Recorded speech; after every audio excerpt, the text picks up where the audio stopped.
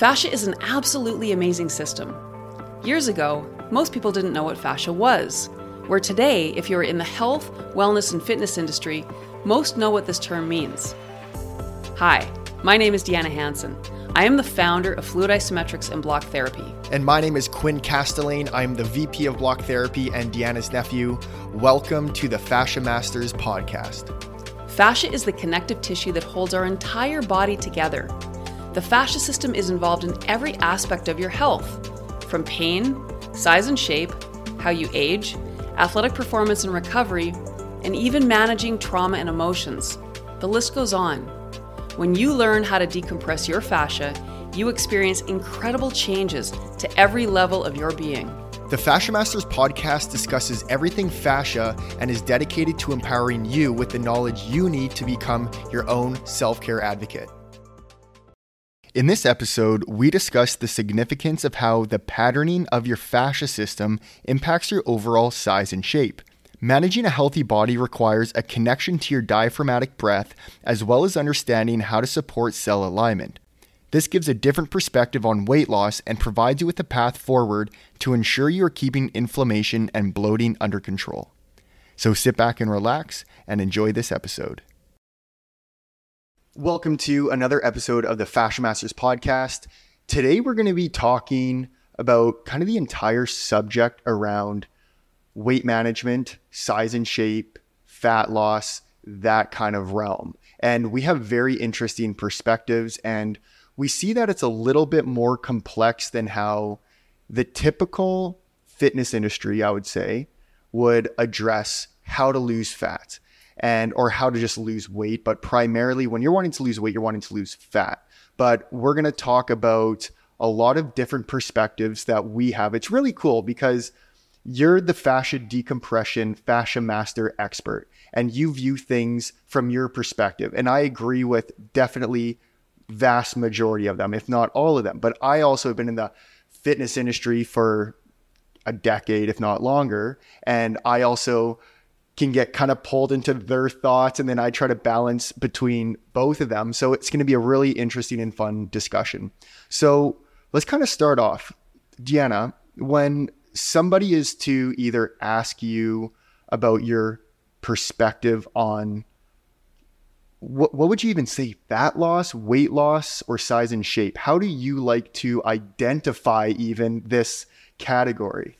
I prefer managing size and shape because a couple of things. So back when I was in my 20s and I was 50 pounds overweight, first of all, the typical rules of weight loss didn't apply to me. I was decreasing calories, I was working out like a fiend, and actually I was getting bigger. So right off the hop, that, was challenging for me because it's not like I'm sitting on the couch just eating chips all day and getting bigger. I'm actually doing the work as an athletic therapist as well, trained to be fit. Yet the more that I worked, the bigger that I got. So, I was in the gym, I was doing weights, I was doing stair climbers, I was doing Tai Bo, I was running aerobics. I tried absolutely everything. And, in the mindset that if you have increased muscle mass, then your metabolism increases. All these things that I was learning along the way made sense. However, it didn't actually work for me. And you're also talking primarily about calories in versus calories out. If you are burning more calories than you take in, you should be following the rules of weight loss and losing weight, if not primarily fat. Yes, exactly. And then when I started the practice of yoga, actually, and I had a really wonderful teacher, and about every 30 seconds or so, she would remind us to breathe. And I recognized, wow, every time she reminds us to breathe, I'm actually not breathing. So that became a fundamental understanding that I had. And right around that same time, it was like all these things happened to me at the same time. I had that moment when I dove my hand into my abdomen when I was having that anxiety attack. So this was really when I started tying it all together, because now here I am. I never touched that area of my body because that was where I stored so much of that weight, and I was ashamed of it and I didn't like it. So I just avoided it. Now I'm diving in. First thing I encounter is pain. Pain brings me back to the ground. I know I'm breathing, but then as I start exploring in the tissue, I felt with my fingers what felt like scar tissue, even though I hadn't had any injury or surgery in that area. So suddenly I'm recognizing, like, no wonder when I'm coming home from a 5-mile run dripping wet with sweat, my belly would still feel cold. And I realized this is why as much as the work that I'm doing, I'm not getting any blood flow to this area of my body. And it was literally after that second day of me spending maybe 30, 45 minutes with my hands in the tissue, just intuitively moving it around, when I stood up, my belly looked flatter than it had looked in years. And I mean, if you can just imagine, like, you know, how that would have felt, right? Like after years of working so hard and actually compressing and ballooning further from the work, and suddenly, holy smokes. So this became my daily process. And this is a really interesting point, because you just said that after you worked in your belly for 45 minutes, the first time you noticed the biggest change in your belly, and you looked, correct me if I'm wrong, smaller. So you may not have actually lost fat or lost weight, but your size and shape changed. And I think that's what a lot of people care about. They don't care about necessarily, oh, I have 36% body fat, now I have 18 or whatever it is. It's how do you actually look? Because we're also going to talk about posture. If you have terrible posture, that can contribute to how you look. And maybe you might look bigger than you would if you were to correct your posture. And it's not just about how you look, but it's also about how you feel, because when there's all this compression, we become toxic. We're bloated, we're stagnant, things aren't moving properly. So you feel congested, like, you know, how you feel when you have a stuffy nose, right? Like it doesn't feel good. Same with the belly. Like if you've got a stuffy belly, you know, it doesn't feel good because you don't have ease of flow. So, So anyways, and what's interesting to that point is prior to that, I was addicted to the scale. Every day I would get up, I'd stand on the scale. If I was a pound up, my day was ruined. If I was a pound down, I had it was crazy. And then if you're a pound up, then you get into that self-sabotage because you're stressed. So now you're stress eating. And then it's amazing how your mind will get caught into this stuff. So somewhere along the way, I was smart enough to say, I'm getting rid of the scale because it's not helping me. But about, I don't know, a couple months after I started this work on myself, I'd gone down a size in my pants. I was feeling better. So I'm like, hey, I want to see how much weight I've lost. And I hadn't lost any. The number on the scale hadn't changed, even though my body had changed remarkably. Wow. Now, since that moment, yes, my weight has changed over years. However, when I talk about managing your body in this regard, I like to talk about managing your size and shape. Space gain, size loss. So my question is, what made you change your size and shape? So you talked about, like, I know the answer to this, but yes, I want you to explain this. So what did you do to actually change your shape, your appearance, and your pant size? So, and it's understanding fascia decompression. Now, at the beginning, I didn't really know all the components like I understand them now. But what I have recognized is, of course, as we get older, we get shorter and wider. And again, if I was actively making myself shorter and wider by working out so hard. You know, I remember this one moment where I'm like, okay, I'm determined I'm going to get smaller. So I decided to go to the gym, and I said, 5 days a week, I'm going to do the stair climber, 45 minutes. And I was going high intensity. And I mean, I'd be done and I'm just drenched. So I had a pair of jeans that were a little tight before I started. And I'm like, I'm going to get into these jeans. And I remember after, you know, that period of time I gave myself, I was excited to put them on. They were tighter. And I'm like, oh my gosh, what is going on? But I built all this muscle, this muscle mass. So I just got bigger, which was so not my intention, right? Yeah. So anyway, what I've come to understand is when we compress, we balloon. Because again, every cell in the body has a space that is appropriate for it to be in. So you just moved into a new space. So imagine if you didn't have anything positioned where it was supposed to be, you would simply have clutter.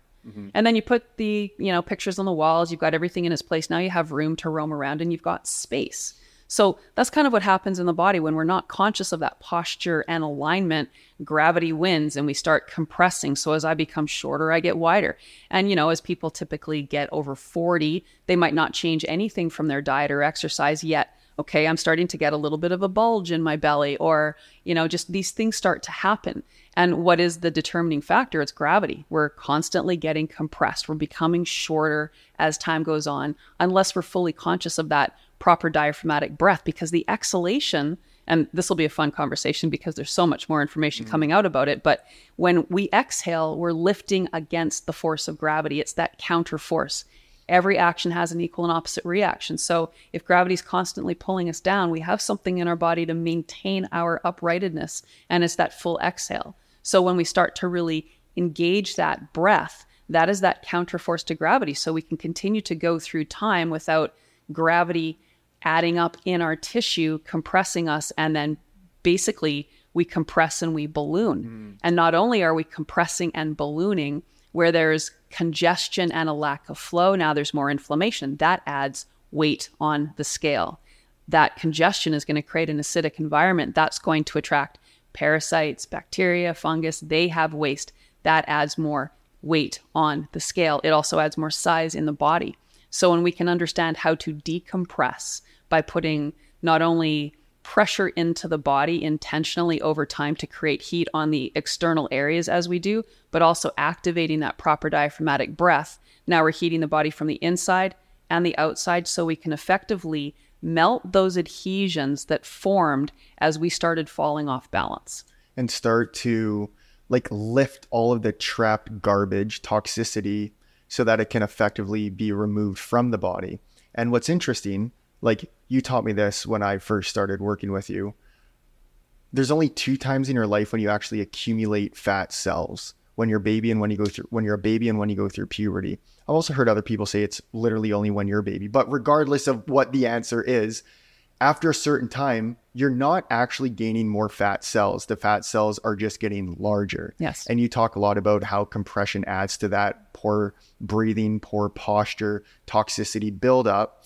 So whenever somebody notices, let's say you're 32 and then you just gain 15 pounds, let's call it fat or ballooning, whatever we really want to refer it to as, it's not that you've added more fat cells to your body. They're already there. They're just ballooning, and they're ballooning for a specific reason. Now, what's that reason? Sure, you could say diet plays a role, but there's so much that plays a role. It can be your posture. How effective and efficient is your breath, your posture? The more that I'm reading that breath book, and I know we're going to have like an episode specifically on that, it blows me away because it just validifies more that 84, they actually said 85% of weight loss comes through the exhalation phase of the breath. It's removed from carbon dioxide. And then the rest is through like sweating, maybe tears, like that kind of stuff, going to the washroom, whatever. But that's just remarkable within itself, just understanding that stat. So point being is people aren't accumulating more fat cells. They are simply becoming more toxic and ballooning. They are getting bigger because there's a pressure buildup and there's something in your body that it doesn't like, and it's kind of clinging on to it because it's toxic. And we have to find efficient and effective protocols to start cleansing. It's really cleansing your body, cleansing your cells so that you can lose, we'll call it that weight or that waste trapped in the fat cell. Yeah, it really all comes down to flow. Again, as long as we have optimal space, we have optimal flow. So things come into the body and then they leave the body properly. If we don't have that optimal space though, and we can easily understand it in the abdominal area because again, most people slouch. So if you're sitting up nice and tall and you're aligned, your belly is likely fairly flat. You probably, if you're a woman, especially have a bit of an hourglass figure, but now slouch and allow the weight of the rib cage to come in. I mean, put your hands on your belly and just do that. The tissue's got to go somewhere. Yeah. And it's not going to go in. There's no room for it to go inside. So it's going to start going outward. But then we can start to translate that to, knee fat, for example. A lot of people end up having knee fat on the top of the knee or that inner knee fat, and they think it's fat, but it's not. So when we stand hyperextended at the knees, which most people do, we've now lost the floor for that tissue. So it starts to sag and hang. Same as if we're pronating, the way that the knee joint is now, instead of having that knee joint nice and level and balanced, it compresses on one side and it's going to balloon on the other side. And often it's going to be compressing on that outer side, ballooning on that inner side. So it looks like we have knee fat and you can actually feel it and grab it, but it's not just fat, it's everything in that space, including the toxins, that are also trapped in there, making that tissue larger. So when we understand that, we can take a very different approach to how we handle our size and shape. Because if you're doing it through dieting, and you're not getting the results like I wasn't. And not to say, of course, I mean, we want to eat clean, because the more garbage you put in your body, the more your body becomes toxic and then has to deal with that. So the cleaner we can eat, of course, that is only going to benefit our size and shape. But you can be eating really clean, and if you're compressed and you're ballooned, you're still going to have that ballooning. And similar to, you can be eating really unhealthy, but if you have good posture, you have good breathing habits, your metabolism is fast, like, then you could stay very lean. You could have a very low body fat. And I know lots of people that are like that, and sure, they're blessed with maybe like a quick metabolism, and that could have been hereditary, and good on you, but you're not healthy.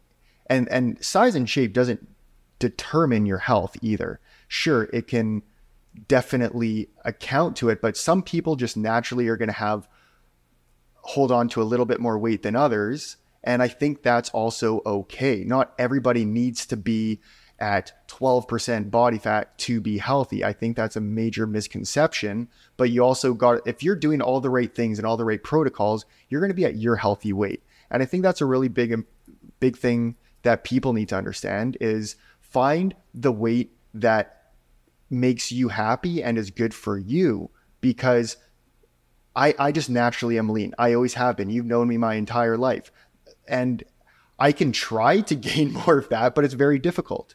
And sure, some might say I'm blessed with really good genetics, but it's also more challenging for me to put on, let's say, muscle, because my metabolism is so fast. But anyways, I think that's an important note that people need to understand, that don't just look at people on a magazine and be like, I want to look like that. If I don't look like that, I'm sad or I'm not happy with my body. You have to be in love with your body and understand that first to be able to get to your healthy weight, your healthy size and shape.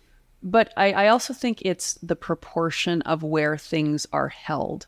So you might have really skinny legs, or, I don't even like that word skinny, but you know what I mean, in comparison to your upper body. So that may be the case. And then suddenly you have this like really ballooned belly.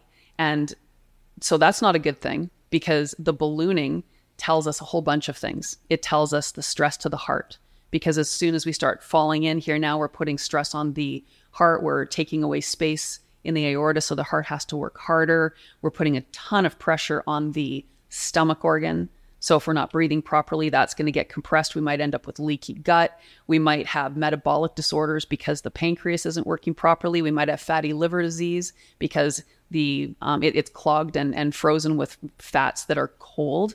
So it's also that we really want to look at. But I mean, even talking about metabolism, it's common to believe that as we get older, our metabolism slows down. But why is that? It's because as we get older, we succumb to gravity. We create adhesions throughout the entire body. Our cells that are, when we're younger, hungry and active participants in our body, are getting shut down and shut off. So now there's less hungry mouths, slowing down that metabolism. So as we start going through the body in the opposite direction and decompressing the fascia, now we start waking up those cells that were previously blocked. So metabolism increases. And also like toxicity, like people typically become more toxic or accumulate more toxins as time goes on, because people don't know how to effectively detoxify the body. And that could also in part contribute to a slower metabolism. For sure. I mean, anything that's getting in the way of flow is going to be a problem for our health. Yeah. And that's really what dis-ease is. It's a lack of optimal flow in the body. So whether we're looking at pain, or if you do have some kind of label to some dysfunction in your body, or you're looking at your size and your shape, it all really comes down to flow. Because if things are flowing properly and everything is as it should be in position, nothing stays. You know, we've got what the body needs, and then we release what it doesn't. And we just have this continuous cycle going through us. And I love that. Let's hold on to this subject for a bit, because that's so important. That's the first thing you noticed with your physical appearance, was decompressing, and then sure, maybe activating and accessing more of your diaphragm so that you're breathing more effectively. We all need to understand that our connective tissue holds our body together. if our connective tissue, primarily we're talking about our fascia, if that is compressed, dry, sticky, it's full of just Gunk. Pretty much. That's more of an appropriate word than what I was going to say.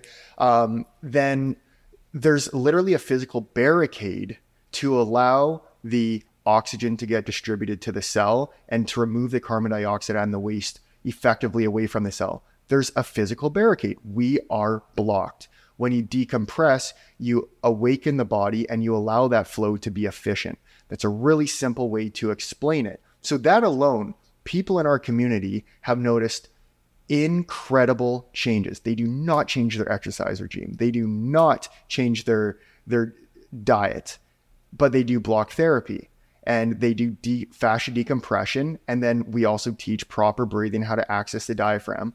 There's a lady, we mentioned this on the other podcast.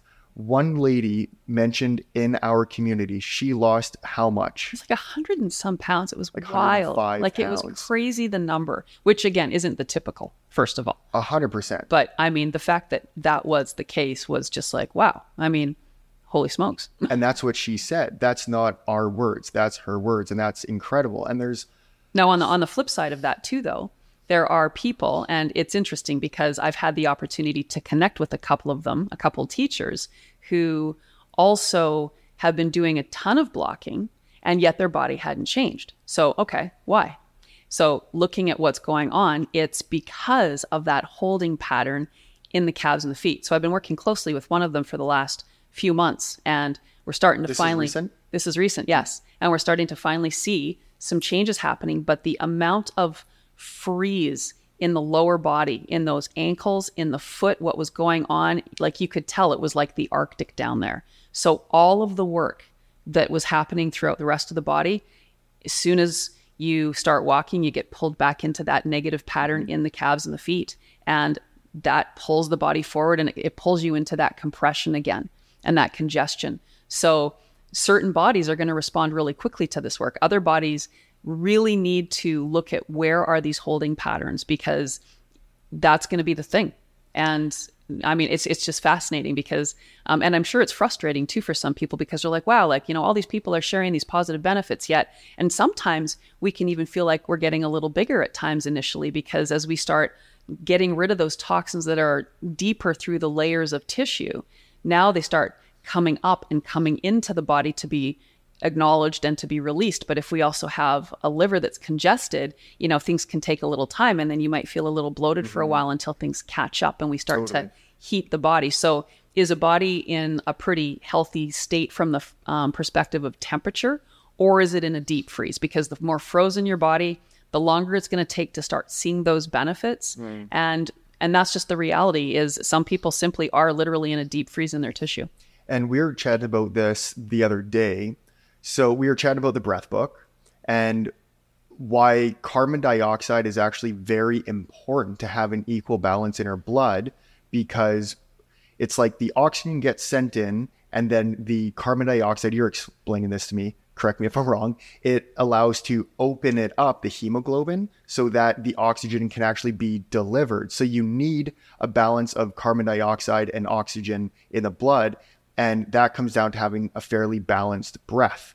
They say 5.5 seconds in, 5.5 seconds out is they quoted in the breath book, the perfect breath. And there's also other tools and ways that you can access your breath for certain benefits. But the point I'm trying to get at is when some people are so frozen and locked in their legs, let's talk primarily their calves and their feet, then you're not allowed to effectively travel to those extremities to allow the oxygen, then the carbon dioxide, to open up the gateway for the oxygen to enter in, which could also affect the perspective of fat loss or weight loss.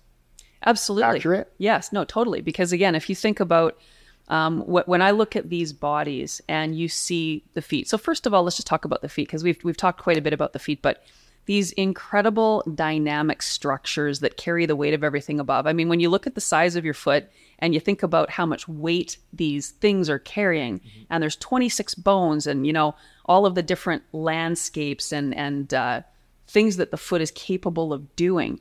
but we don't yet pay attention to the feet really, right? So over a lifetime of unconscious living, the feet essentially pancake.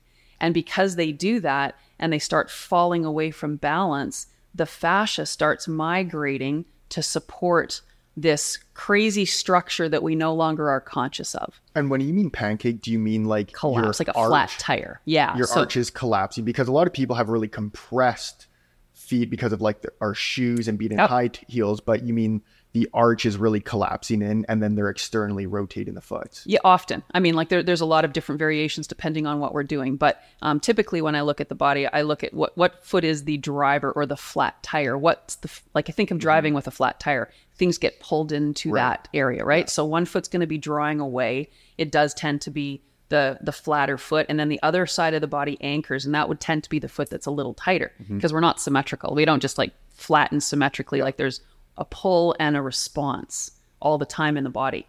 So the way that the collagen component of the fascia ends up having to migrate, that's the adhesion, is collagen is adhesion. So and collagen is the building blocks, but without the elastin, it's scar tissue, essentially, right? So it's the slow migration of the collagen away from balance to create these building blocks, so I don't literally fall flat on my face because I've got this force tipping. Right. So we've got again, like this body always responding. I was thinking the other day, I was lying in bed and I'm trying to think all the time of like, what are some other good analogies to explain how this happens? And then suddenly I'm thinking of a sailboat. You know, like what is there on a sailboat when you've got the wind pulling a sail? Like, how do you stop the boat from tipping over? You need a counterbalance on the other side. And they use keels, or I'm not even going to. I'm not a sailor. I'm not even going to go there. But either way, there's ways of balancing, right? Right. So this is what the body unconsciously does. Is it balance? Isn't that's a migration of the collagen? And then, I mean, you can see it in a face. This is what happens to faces as we get older, or to that what we think is knee fat. Like you don't stand with a proper foundation. You've got saggy skin because the collagen is migrated. So now you just have this elastic without structure, and it starts to hang because gravity is going to be pulling it down. So you see it in the jowls, you see it wherever. But I mean, this is the response of what happens over time as we age. So what was the question? I veered so far away. No, that's like, you're talking about the flat tire and like the anchoring, and talking primarily about if you're so compressed and frozen in the lower legs and the feet, then that can be difficult to exhale all that carbon dioxide out. That's what we're talking about. Yes. So now we have these adhesions blocking flow to these cells, and these cells aren't working for you. Until we actually put energy into them, they're not working. So now the carbon dioxide comes from the cell from activity. If the cell isn't functioning, there's no carbon dioxide to actually say, hey, like magnetically to the oxygen, come over here, give me the oxygen so I can like exchange, right? So areas that were frozen where we don't have mobility, we have cells not basically doing anything. So they're not giving away that waste to then say, here's the exchange for the oxygen. Right. So that's why we need to address the adhesions. We need to melt through those adhesions to allow those cells and also posturally shift, right? So that this is a big piece. And that's why all that work between the toes, we're seeing so many people have these incredible benefits by working between the toes for 3 minutes, because now you're bringing life into the toes, and then that's going to change your gait. And then as you start changing your gait, that's going to make cells wake up, and then you're going to be drawing more oxygen to these cells, taking more carbon dioxide away, and now your system is becoming more efficient. And that's the beautiful piece with that exhale, because when we exhale and we hold that nice slow exhale, think of what's happening to the lungs here. So when we inhale, first of all, again, this plate of muscle moves down. When we exhale, it lifts. If we're just doing these really shallow upper chest breaths, we're not really lifting. And when we lift that muscle and we allow it to make contact with the base of the lungs, which is where, again, the majority of those oxygen receptor sites reside, then we're actually assisting it mechanically. And that's the funny part. People don't really look at the inner mechanics of the body. You know, they look more at the physiology or the chemistry or whatever happens between cells, all the interactions. But mechanics are so incredibly important. I mean, just the fact of digestion. You know, if we're breathing properly, there's a mechanical aspect from that breath that is occurring to create energy and heat to that organ to do its job properly. Yeah. And that was even stated in the breath book. Like he was saying, when you breathe diaphragmatically, the diaphragm is there to massage your abdominal organs and even reach the heart and the lungs. Yeah. Like it's supposed to create that movement and that internal massage with every breath that you're taking. Yeah. And I mean, again, think about this like tube, right? This like aorta. Now your heart is working. If I'm slouched and I'm compressed, now there's not that much There's room. high blood pressure. There's high blood pressure, or there's a valve not properly connecting because you're squishing something and things aren't sitting as they should, so they don't function as they should. Very, very interesting. So like when we were talking about the calves and the feet and there's not enough flow there, but you awaken it, then we're allowed to have that exchange essentially of taking the carbon dioxide out, putting the carbon dioxide in, and then 85% of weight loss comes through the exhalation phase via carbon dioxide out of the body. So we're now able to actually awaken all of these cells and start to have that exchange working on an every moment basis, or it's an every minute basis, I guess, because that's how long it takes for the blood to circulate through the entire body, approximately. So this is where the idea, and I think it's important that we address this in a little bit more detail, but the whole world, fitness industry, I should say, I won't say the whole world, but what I hear everywhere, this is what I hear everywhere, is you need to burn more calories than you take in. That is just the absolute only way that you can lose weight. And when I hear that, I'm really trying to understand that perspective, because I just know it doesn't work for a lot of people. Like it seriously does not work for a lot of people. And for many people it will, and that's great. So would you kind of agree that if we started implementing proper posture, proper breathing, healthy eating habits, then that statement would be true?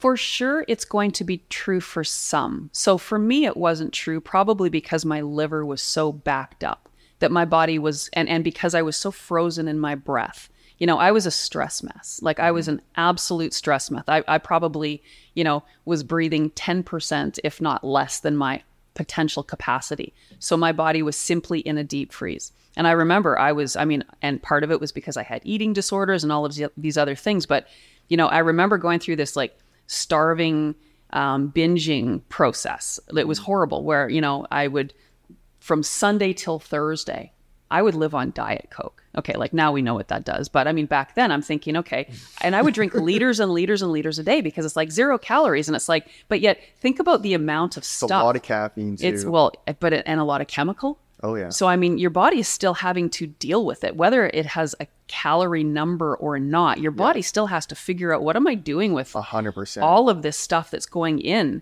So, but then I would hit the weekend and I'm in university and it was party times and you're drinking and you're eating bad food. Sorry. You're eating crappy food. And in the beginning, the periods of starvation actually resulted in me being able to drop a little bit, and then I'd have my binge time and then it would increase. But then I got to a point where from that Sunday to Thursday, there was no change on the scale. I was eating nothing and there was no changing on the scale. And then eventually, my system just became so completely frozen and toxic and messed up that, here I was. And then boom, fortunately, this moment happened for me so that I could start actually moving those toxins out of the body as I started to understand the breath. This is a perfect time to mention this, because I was listening to Gary Brecka's podcast. It was either his podcast or he was a guest on a podcast. And I don't know who the celebrity was, but I think he's around 400 pounds. And he wants to bring him to, I think, like, don't quote me on this, I think it was 190 pounds or maybe 210 pounds. Or it was like essentially losing nearly 200 pounds. Losing 200 pounds of, let's call it fat, is not as simple as people think. And there's a lot of many other considerations you need to take. The amount of toxicity he was talking about that's going to be dumped into his bloodstream, his body wouldn't be able to handle it on how fast Gary's trying to get him to lose this weight. I forget. He might have said like within a year or something, he's going to lose nearly 200 pounds, which is absolutely insane that he can do that. And he's a brilliant guy. So he knows really what he's doing from like a biohacking perspective. Yeah. So I think the point here is if you're wanting to drop 20 pounds, 10 pounds, 50 pounds, 100 pounds, you have to be careful because you need to be able to detoxify at the rate that you're losing the weight. And it's also going to be an exchange. They're going to complement each other. The more you detoxify, the more you're going to allow your body to actually lose that weight, lose that fat. So I guess point being here is you need to detoxify if you're wanting to lose weight, whether it's the sole idea to lose weight, because you can't just dump all of these toxins into your bloodstream at once. You can get extremely, extremely sick by doing that. So that's why I think there's a lot of things to consider and take into consideration when you are trying to lose weight. And that comes, your breath is a phenomenal way to detoxify your body. It's probably one of the most efficient ways to detoxify the body. Proper foods, the kind of water you're drinking, fascia decompression. But also when you're doing fascia decompression, you can be opening up areas of garbage and that can be dumped into your bloodstream and you have to detoxify that. However, primarily through the breath, through proper eating, etc. So there's a lot of these considerations that we need to take, but that's just also an interesting perspective that he said. Well, and I recently was on a summit with Laura Frontiero, and she lives in the world of parasites, and said the same thing. You can't just take a parasite cleanse if your body is toxic and doesn't have flow, because then you dump these into your system. And if you don't have the ability to get rid of them effectively, you can become more sick. So everything is like that. I mean, even with blocking, if you've had a really congested liver because maybe you've been taking meds like for decades, and then you start working your body, like we all have to find our own pace and our own ability to be able to manage what's going on, because we're all different and we're all starting from different places. I mean, maybe you as a child at the age of 4 had some traumatic event which froze your breath and you grew from that point, compared to somebody else that, lived a really great young life with, not a lot of stress. Like all of these things matter and they add up to be, this is what my body is today.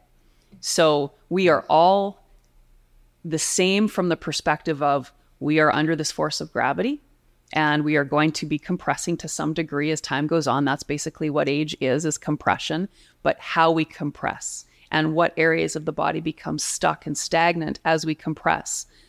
That's going to be a very different story for each and every one of us. And that's why we have to use our intuition. We have to become our own healthcare advocates. We have to recognize that just because we try one thing, that one thing might not be enough. We might need to do 10 things in order to bring our body from the place that it is back to balance and health, because we have this is the environment, right? I mean, I do like the terrain theory, because I mean, this is a terrain. It's no different than a city. If you've got a city with clean water and lots of good farming and regenerative farming, and you've got clean roads and you don't have a lot of crime, that's going to be very different than a city where you have the opposite of that. And then what does that look like? So the people in the city that don't have a healthy city are going to be very different than the people in the healthy city.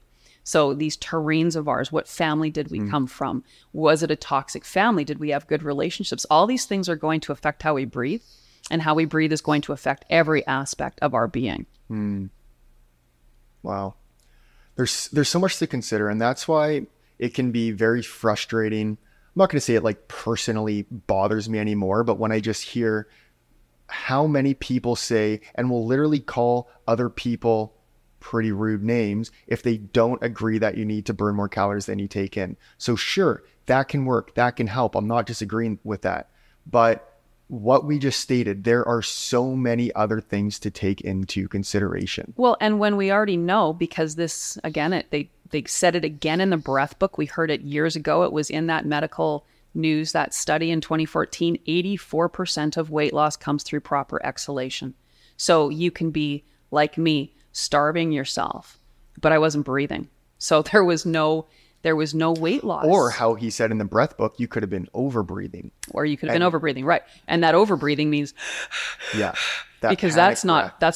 that's not breathing in a way where there's an exchange of that carbon dioxide and oxygen. 100%. Yeah. And this is something that everybody can start doing now. I think first great thing to do is the belly position on our YouTube channel, obviously for free. You grab your rolled up towel. We teach you how to decompress the belly, access more of the diaphragm, but then also to breathe really slowly. They said the slower you breathe, the more oxygen absorption you will get into the body and the more carbon dioxide you will rid out of the body. So if that's 5.5 seconds in, 5.5 seconds out, they said that's fairly optimal. You were going to say something. But I also that's why we share exhale longer than you inhale, because we know how to easily take an in breath. Right. We don't know how to easily exhale properly and really give that impetus to squeeze the belly small and to activate those muscles. Breathing alone, I'm sure you've experienced it. You're lying on your back and you're doing breathing exercises and you work up a sweat. Oh God, yeah. Especially when you focus on that exhale and then you Big hold time. before inhaling. It's work. And so we don't have to be moving our physical bodies around in a space to be exercising. Yeah. Just focus on exhaling and see how you start to feel the energy down into your legs and your arms. And again, just how much heat you can generate in your body by, holding for a few moments before engaging that inhale and then challenging yourself. Because I remember you told me how long you could, hold your breath for, but also I'll try to challenge myself and say, okay, and I can do it. I can exhale for a full minute before engaging the inhale. Yeah. And that takes time because again, like anything, it's a muscle, and the stronger the muscle gets, the stronger it becomes. Yeah. But that's the thing. The more we can move that stuff out, then we've created that many more hungry cells, right? Because now we're actually using muscles in the core that we normally wouldn't be using, to exhale fully, to squeeze that belly small. Well, and that's creating that's 100% exercise. It's then you just have to look at what determines exercise. Is going for a slow walk considered exercise, or does it have to be considered high intensity by doing all of this? But what about if you're running up a hill and you're breathing through those muscles of the upper chest, you're not engaging the diaphragm? 100%. What exercise is going to be more beneficial for you? Totally. And these are the kind of studies I really want us to do in the future when we have more access to this. That would be really cool to determine, because you don't need to do all this crazy stuff. Now, I like to do the crazy stuff, but I also know how to breathe. And I don't do all this crazy stuff all the time. I go through phases like we all do. But so other than what I mentioned about doing the belly position, what I want people to really, really grasp and understand here is if you can exhale for, again, the 6 counts, and then we'll say inhale 4 counts, that might be very challenging to start. Even if you can do 3 seconds in, 3 seconds out, that's going to be... But you pace it yourself. You can count to 6 quickly and to 4 quickly. It's just seconds. make the exhale longer than the inhale is the point. And breathing in and out through the nose. Yes. It's amazing how important that is too. And they explained all in the breath book, how they clogged their nose up, and it's unbelievable how much their health changed from mouth breathing for, I think it was only 10 days. Yeah, it was 10 days. And it was crazy. It was I remember there was a documentary of a gentleman who was a health expert who decided for 1 month was only going to eat McDonald's, and how much his health... Oh, Supersize Me. Yes. And how quickly his body went from being really healthy to completely not. Yeah. He was able to get himself back quickly because he knew what to do. Same with these guys though. After only the mouth breathing, within 10 days, then they went to the nose breathing. And the blood pressure, the blood whatever tests that they did, they improved very quickly as well. Yeah, it was remarkable. Another thing I want to mention, because I did mention this on my YouTube channel before, and this is cool. I think this is just another good tip that people can do, because it's not necessarily something we would directly say, but it's that 30-30-30 rule. It's just really cool, because this also changes the perspective of weight loss to fat loss. The idea is we want to lose fat, if we want to just call it that, or the ballooning of the fat cells. So he says, within 30 minutes of waking, have 30 grams of protein followed by 30 minutes of steady state cardio, meaning you're walking, you're still fairly relaxed. You can have a conversation with someone, And that's going to actually start triggering the fat to be burned, because initially what we're doing, let's say you just wake up and do fasted cardio. And that's a big thing nowadays. I'm going to wake up first thing. I'm going to do steady state cardio for 30 minutes or an hour, go for a big jog. And hey, if you love doing that and it makes you feel great, by all means. But he's saying for the sole purpose of losing fat, you need to have that protein within 30 minutes and then do the 30 minutes of steady state cardio, because you first burn through the glycogen and the carbs in your blood and through your muscles. With that might take a few minutes, but then it starts to revert to the fat, and then you start burning the fat. Whereas if you didn't have the protein and you don't have those amino acids in your blood, then you start actually burning your muscle. So people think that they're burning all this fat and doing all this good stuff, but you're actually burning muscle. Then your body has to rebuild that muscle throughout the day, and then you do it all over again. So that's why a lot of people aren't burning the fat, according to Gary Brecka. And this is why I never get into these topics, because then you look at the intermittent fasting, and that's a whole different science, right? And I personally like the intermittent fasting. And also, when I was learning about different body types, for women there's 4, for men there's 3. So I'm an adrenal body type, and the adrenal body type is the only one that you actually shouldn't start your day with that protein. If I had bacon and eggs for breakfast, my metabolism doesn't actually start kicking in until later. I am the person that, I could do the coffee and the donut, unlike the thyroid body type that would make them crazy, right? So, I mean, there's so many variables, and that's why I stay away from that, because And I love that you brought that up, because there's even complexity to what he stated there. There's complexity to all this, because we're all unique and individual. And that's why everybody's weight loss journey can't just be a blanket statement saying burn more calories than you take in. It's becoming more and more ridiculous, even just us having this conversation, because there's going to be a lot of things you need to try. You have to be patient with it. You got to test different foods as well. And I think the women's body is different from, Mindy Pelz 100%. Has, the fasting like a girl. I was on her summit. She's got an amazing book. She's about the cold plunging, but also the fasting, especially as you're going through menopause. So, that's just it. Like there's so many differences in men and women, and what age are you, and what are your goals, and all of these different things. But at the end of the day, if you're not breathing, and if you've got adhesions in your body, you're going to have a system that's going to be slower and congested, and inflammation in itself. Like I remember years ago, and this was really helpful because I had experienced it where, it's Thanksgiving weekend, and 3 days in a row, there's family dinners of turkey and wine and stuffing and dessert. And you compile that, and then like you're 10 pounds heavier on the other side of a weekend. And I remember hearing it's impossible to gain 10 pounds of fat, but it's inflammation, right? Because I was wanting to make that point. Because okay, if you don't understand that, you're just like, oh my gosh, like I've literally gained 10 pounds in 3 days. How is that humanly possible? But when you get that it's inflammation, and then you know what to do with that. Inflammation, water retention, all that stuff. When you're eating definitely just, sure, we could say more calories, higher fat, but it's primarily a lot of the sodium plus all the excess calories plus being dehydrated. Your body's going to want to really cling on to that water, really cling on to it. Same with that inflammation, because now you just irritated your body. You just gave it a shock, and it's clinging on to it. The thing is too, I eat a ton of fats.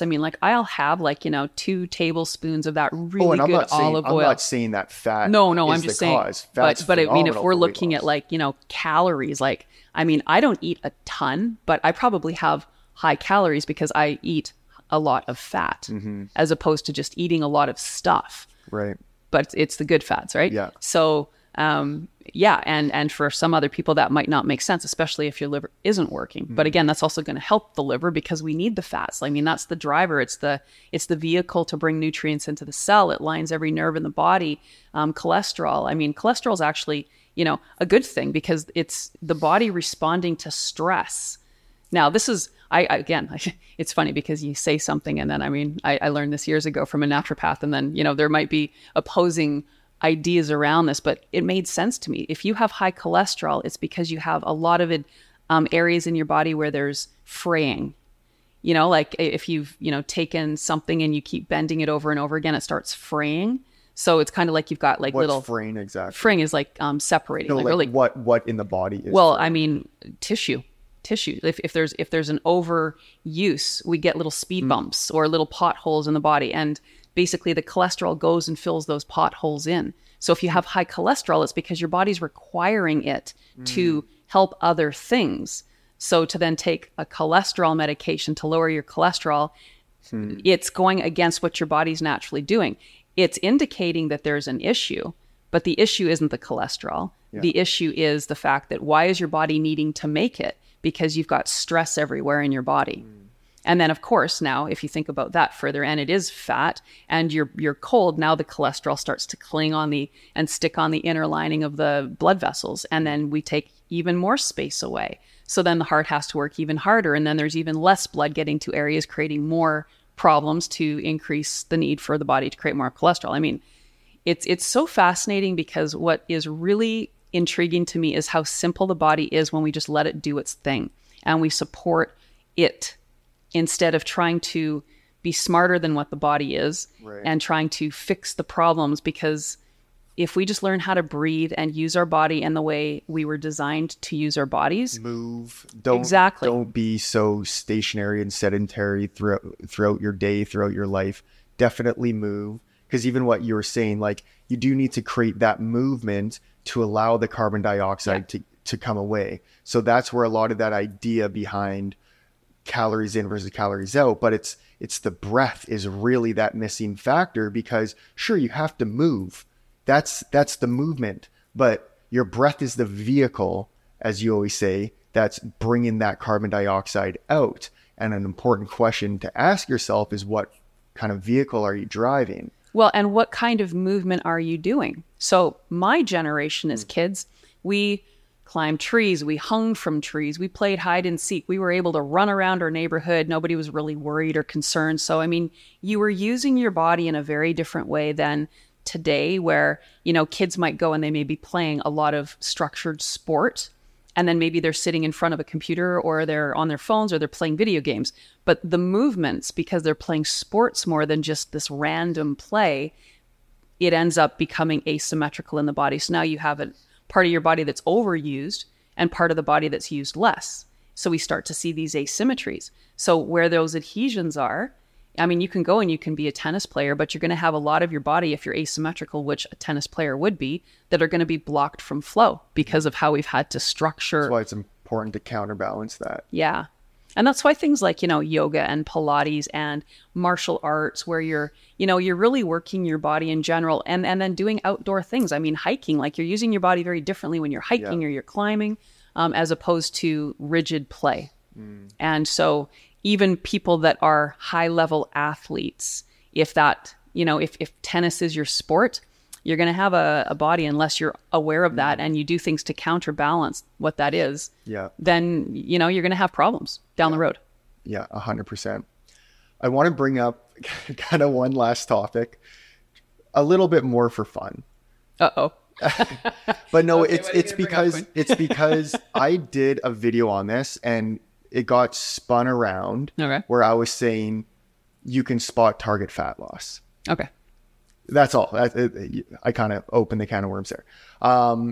But it's interesting, because when you understand, because they will say in the fitness world, health, wellness community, that you cannot spot target fat loss. And I totally get that.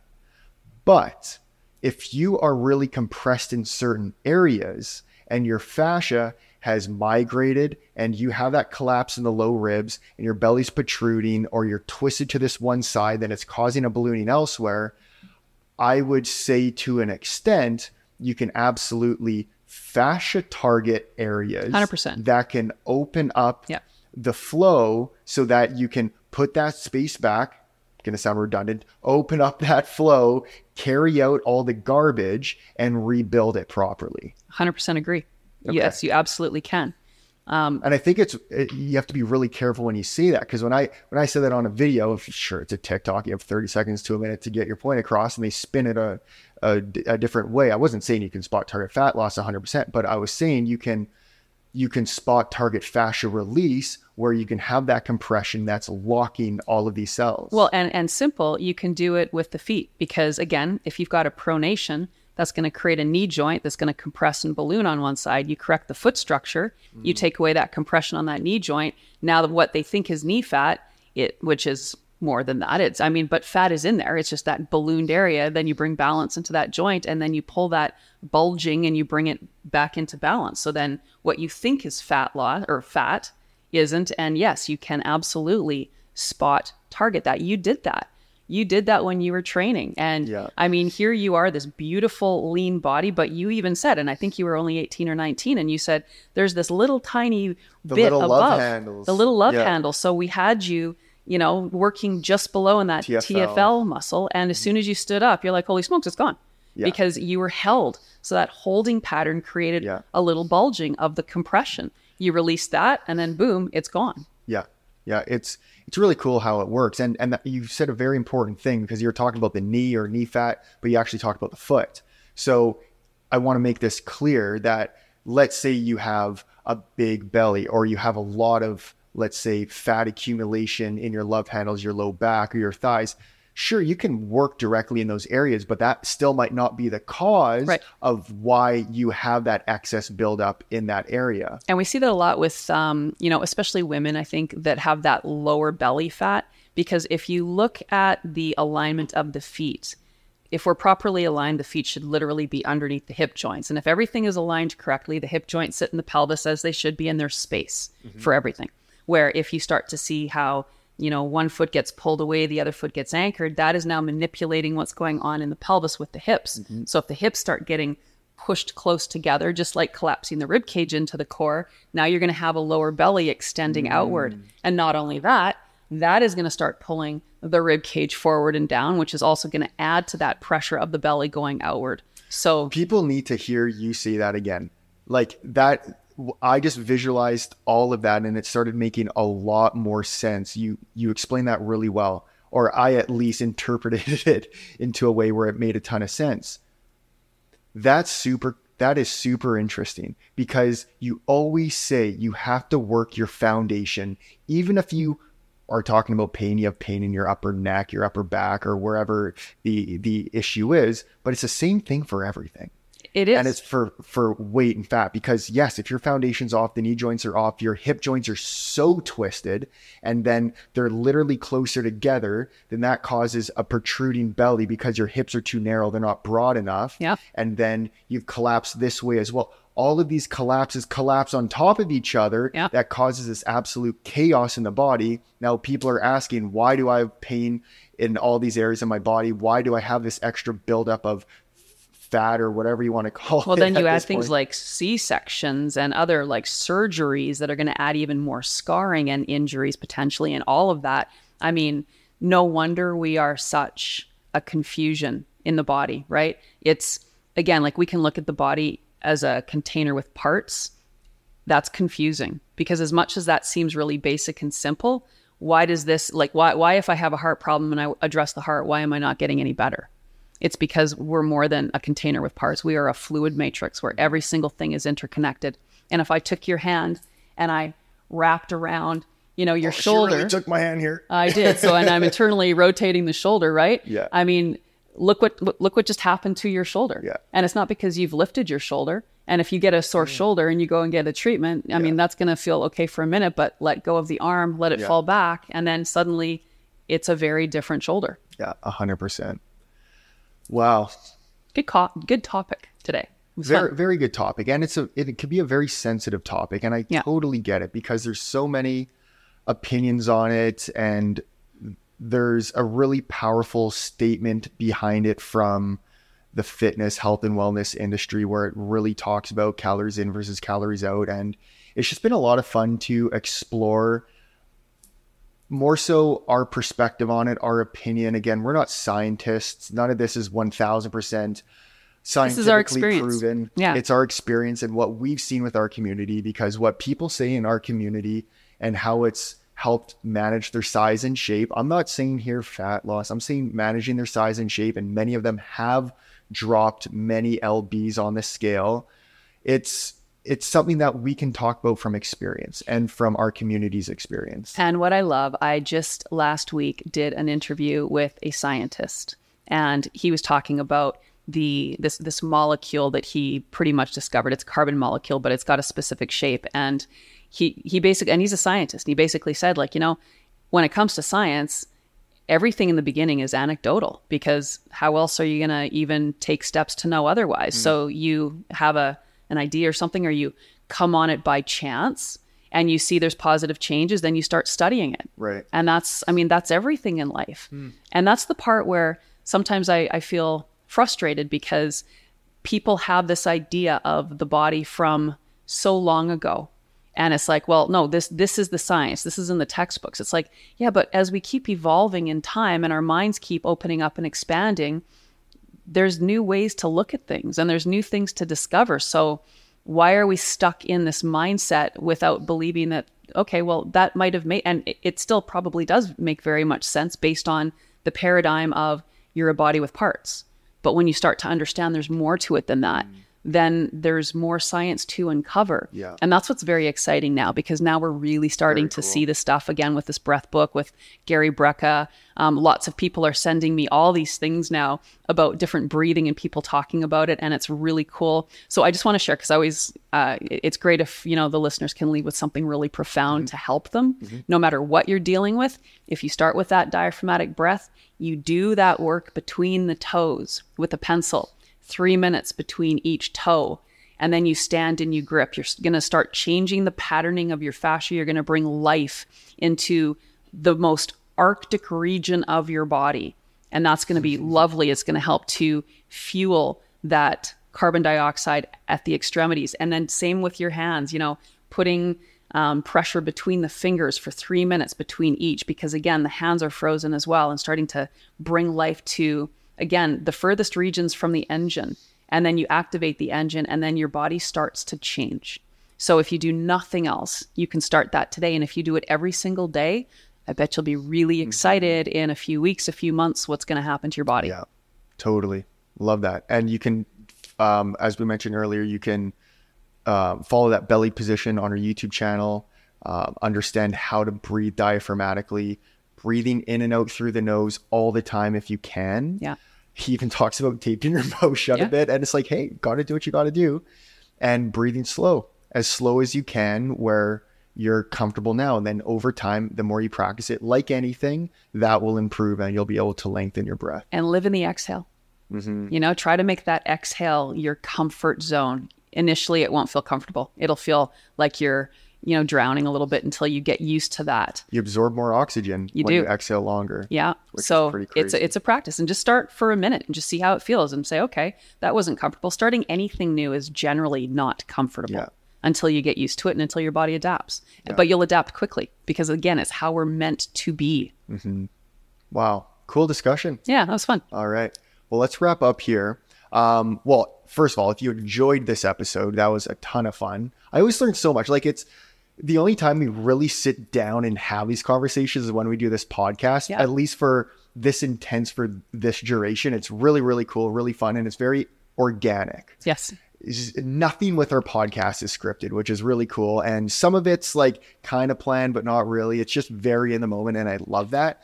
But anyways, if you want to learn more about us and Block Therapy, you can check out blocktherapy.com. There's some links below if you're watching this on YouTube. Get started with our sampler program for $9. You can check out our YouTube channel just to try out different and new positions.